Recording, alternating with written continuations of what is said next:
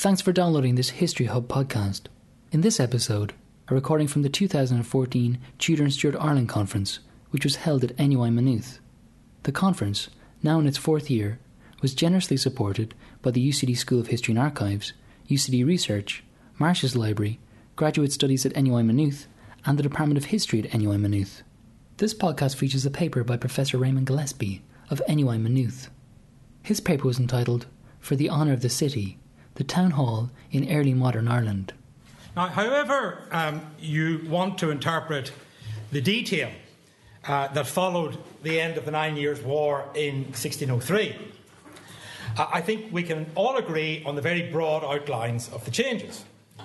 The end of the war brought a significant increase in the power and authority of the Dublin administration, not only over its traditional area of extent, but of Ireland as a whole. And following the development of political authority across the island, there was a whole series of other interlinked developments: spread of common law, commercialisation, rise of literacy, reshaping of social relationships within the whole island. Now, not all these changes were actively promoted or even inspired by government, but some certainly were. And one of the ones that certainly was the growth of towns. And towns, which spread rapidly in the years after 1603, were made possible by a whole series of things, not least the commercialisation and the increased mercantile activity, which followed the expansion of royal authority over Ireland. Towns, however, had functions other than economic ones, and the one I want to talk about here primarily is towns as local centres from which royal authority could proceed and within which local society could be governed. Now, the growth of the state after 1603 and the rise of towns was very closely linked, and they each depended on each other. Now, this meant that while towns certainly had an economic function, and indeed a social and cultural function, they also had a political one. And to carry that political function out, they required a particular set of social arrangements and local rules under which they could operate. Now, these traditionally had been formulated in the form of a charter, which provided a corporate existence for a whole series of towns, regulated their relationship with the state, and provided a means of local government. By 1700, Ireland had some 117 corporate towns. 39 of these would claim a medieval origin, a charter of medieval origin, but some of those were decidedly dubious. Most, however, were more recent. Some, such as Belfast, Dublin, Cork or Galway, were large, economically successful places, while others, such as St Johnstone in Donegal, or Harristown in Kildare, or Bannow in Wexford, were of very limited economic significance, but retained political importance because of their ability to return MPs to the Irish Parliament. Now, all, regardless of whether they succeeded or failed economically, had one very important characteristic.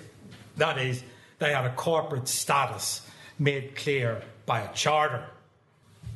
In a society where the normal social bonds of kinship and patronage and indeed religious sociability had been fractured by migration, a corporate sense was an important way of organising local societies, of providing a local identity for people who in other contexts find it difficult to define themselves.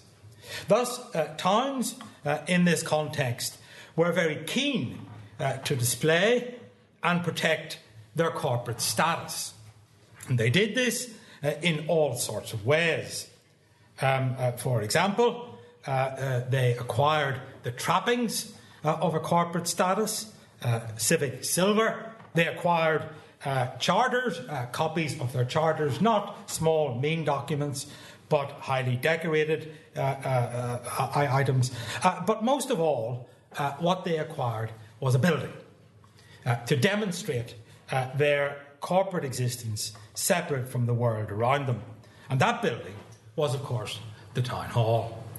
And there was a very close connection between charters and the granting of charters and the creation of corporate status and the building of town halls. I mean, it's no accident, I think, that in the case of Kilkenny, the granting of a new charter in 1574 was followed fairly smartly by the building of a new Thosal, which was in place by 1579. Or at least John Bradley dates it as early as 1579. Now, I would like to talk a little bit about this process. And as you will see, town halls will not be, I hope, an end in themselves, but rather they will be a way in to the ways in which people in the 16th, 17th centuries thought of organising themselves. And I think we can divide those town halls which are constructed in the early modern period into three very large groups.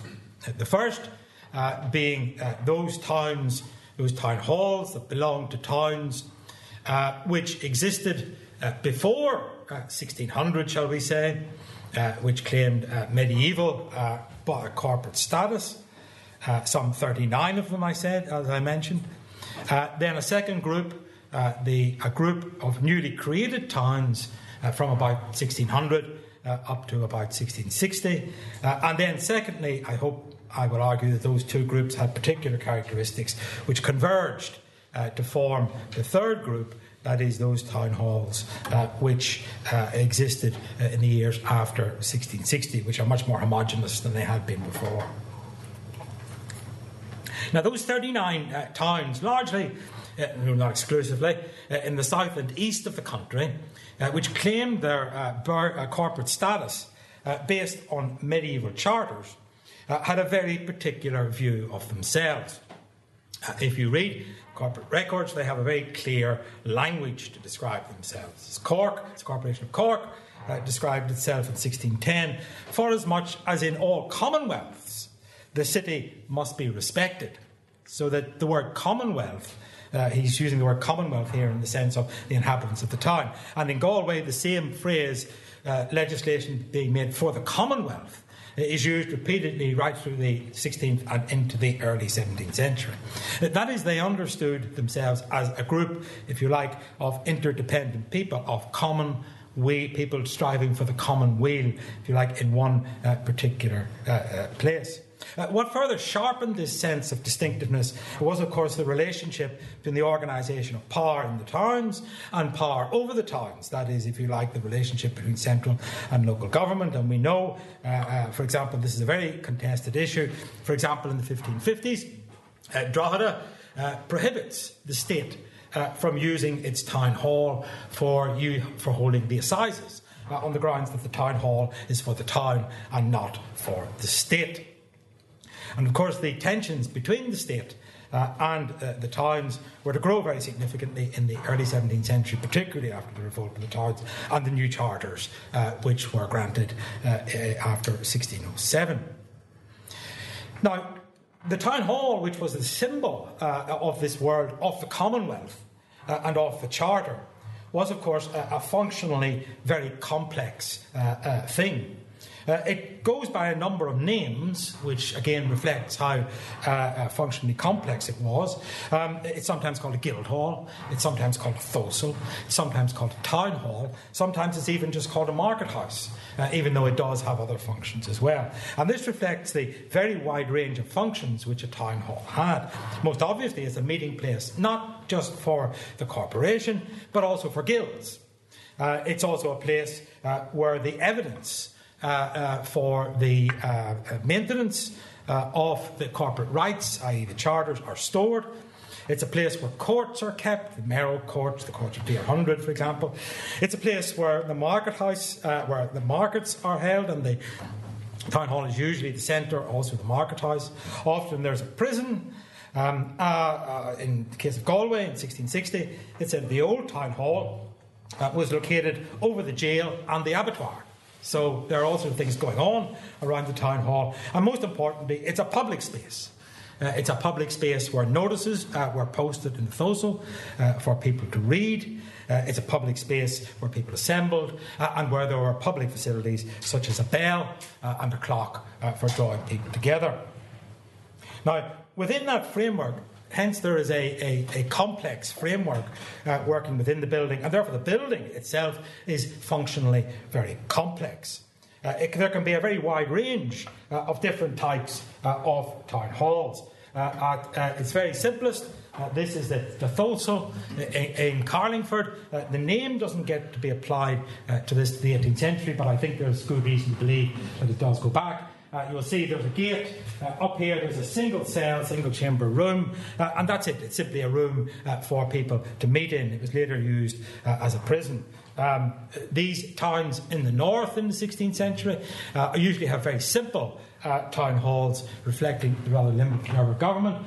This is Carrickfergus. Carrickfergus, we know the corporation seemed to meet in the parish church, initially, certainly in the 1570s, but by the 1580s they had renovated what they called Castle Wooder, which is basically a tower house, and they seem to have used the first floor of that, again, simply as an open space for meeting. Kell seems to have been rather similar to that. In the 1660s, it's described as an old town hall, it's described as an old tower house, which has been repaired. That's, if you like, the simple end of the spectrum. Moving to the more complicated end of the spectrum, we have Dublin, or indeed Kilkenny. According to a 1511 description, Kilkenny has, the town hall in Kilkenny has at least two large assembly rooms called the Great and the Little Solar, and clearly there is more than one group meeting here, so there's quite a lot going on within the town hall. In Dublin, there's even more going on. We have references again to a prison beside it.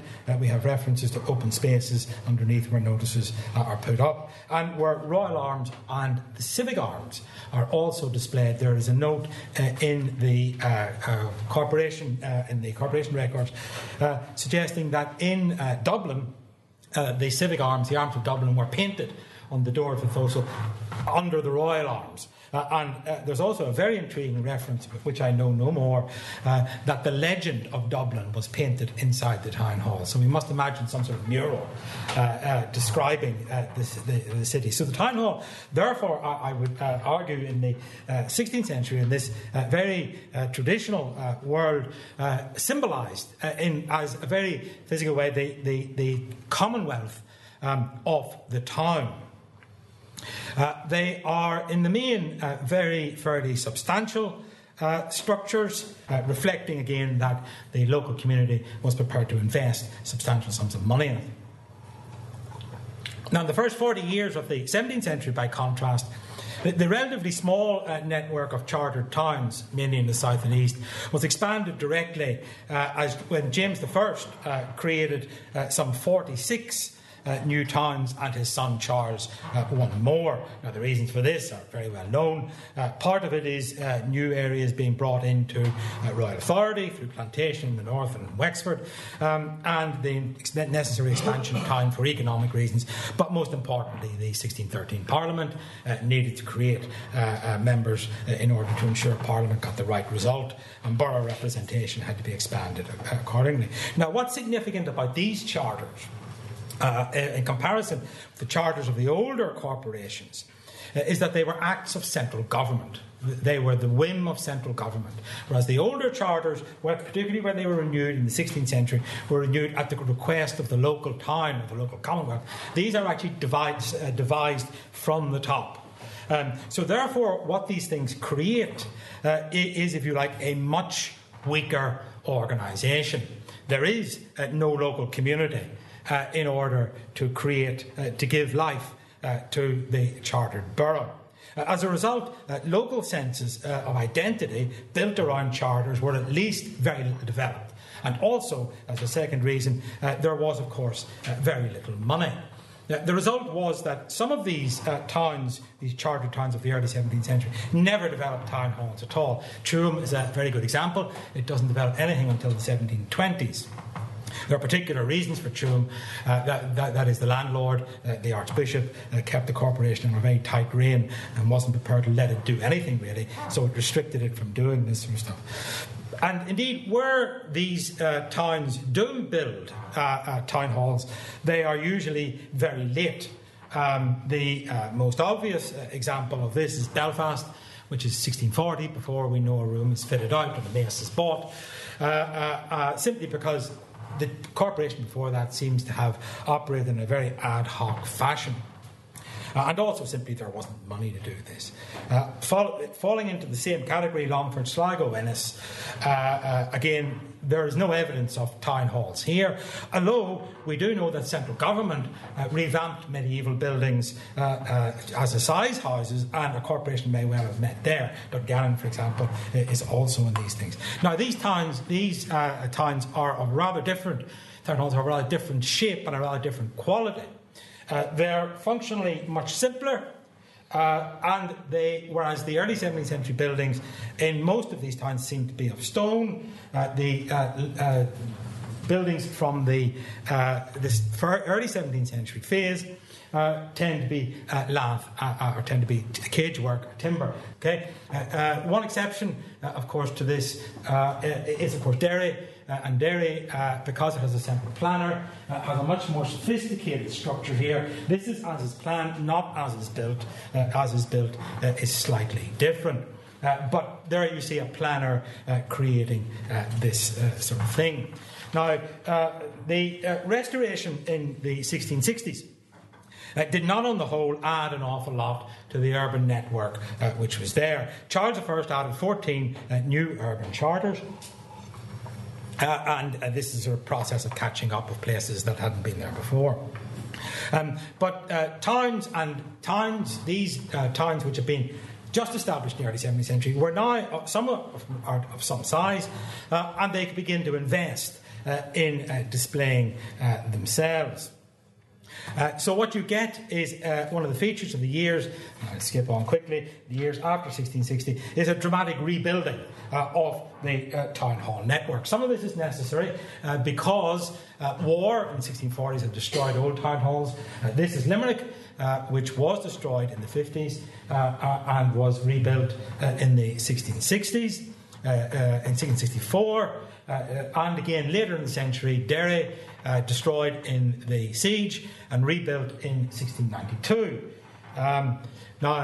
But these aren't the only ones. Towns do take the initiative themselves, even when they don't need to do it. Even sometimes when it's potentially ruinous for the town. Galway, for example, in 1639, decided to rebuild a town hall, and this is the well-known picture map of the 1660s. And there it is, there, still unfinished. In 1660s, hardly surprising because of the war, but in fact it doesn't get finished until 1709. Ruinously expensive for the time, but something they thought was important to invest in. Now, it's not just these old corporate towns which do this, because Belfast, for example, does exactly the same thing. There it is there. Belfast using, or if you like a happier picture, there it is there. Right? Belfast does it by harnessing mercantile wealth, by getting George Macartney to acquire a town. And of course, most dramatic of all, Dublin. And that, of course, is the view of Dublin by Francis, not by Francis Place, but by Dinley. Now, why do they rebuild? Well, some of it, as I said, is by necessity. Let me simply mention one or the other reason, and that is that somehow they want a more fashionable building. For example, it's made very clear when Mullingar in 1682 is described by Pearse, he talks about being built to the modern fashion. And if you remember, if you go back, all of these have classical features, which the early 17th century ones do not seem to have, for example. Again, they are functionally even more complex than they were before, whether in the, if you like, the world of medieval settlement or in the world of the early 17th century settlement, which are relatively simple. These now become very complicated indeed. Galway has a common court, a chamber for the mayor, a chamber for the Common Court, a chamber for the town clerk. And again, Kinsale has a separate jury room for the town, and newsletters that are brought to Kinsale are left there so people can go in and read them. Dublin is the most complicated of all, of course, and I won't say any more about that. But I think what this does suggest is that in the late 17th century, you're actually seeing a very sophisticated form of building to represent local urban identities going up, which is a merging of an old tradition and a newer tradition from the early 17th century, which towns feel now they should invest in demonstrating local power and local influence. Thanks very much.